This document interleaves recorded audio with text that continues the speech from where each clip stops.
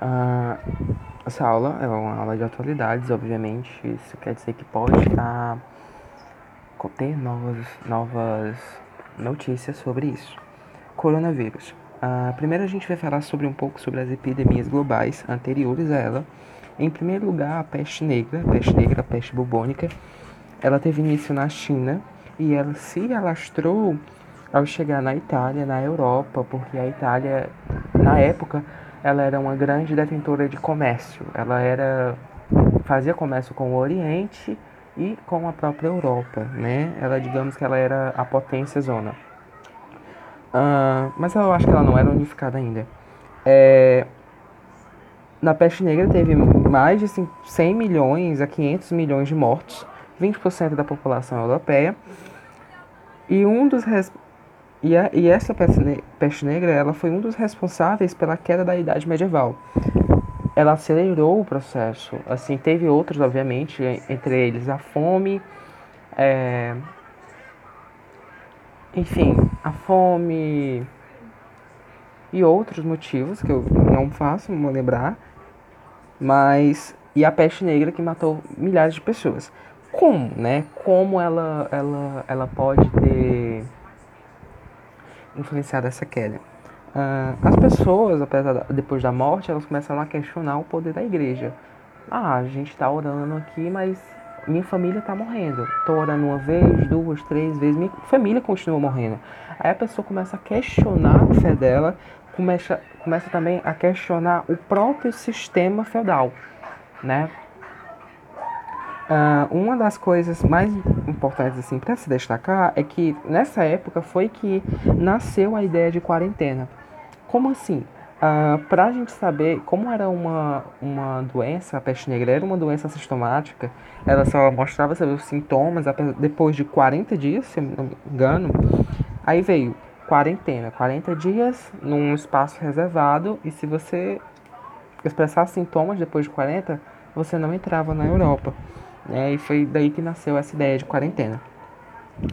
Uma das coisas importantes também é que nessa época, no caso, após a peste negra, um dos impactos foi que as mulheres elas puderam ser titulares de direitos, ou seja, elas puderam ser proprietárias de terras. Isso é muito bom para a redação, caso tenha alguma coisa sobre direito feminino. Enfim, o próximo foi a gripe espanhola, que em 1919, ou a gripe suína. Ela veio da carne de porco. Foi mais de 50 milhões de infectados e 20 milhões de mortos. O ebola, em 1976, veio da África. Matou várias pessoas. Teve uma crise também na época da Copa de 2018, se não me engano. Digamos, uma coisa para se destacar dessa parte da ebola, que veio com ela o preconceito com os africanos. Como ela nasceu no período de um canto que era muito pobre da África, acaba que o pessoal, o próprio europeu, teve essa questão de imigração e afins. H1N1, a gripe aviária, teve origem na China também. A SARS teve origem na China também. H1N1 também é conhecida como gripe aviária. E a maioria dessas epidemias, elas vêm do consumo de carne animal. A peste negra, a gripe espanhola, o ebola, H1N1 e a SARS. Vem do consumo de carne animal e a baixa regulamentação sanitária, ou seja, péssimas condições de ser comestível. Enfim, o coronavírus. Ele teve origem na China.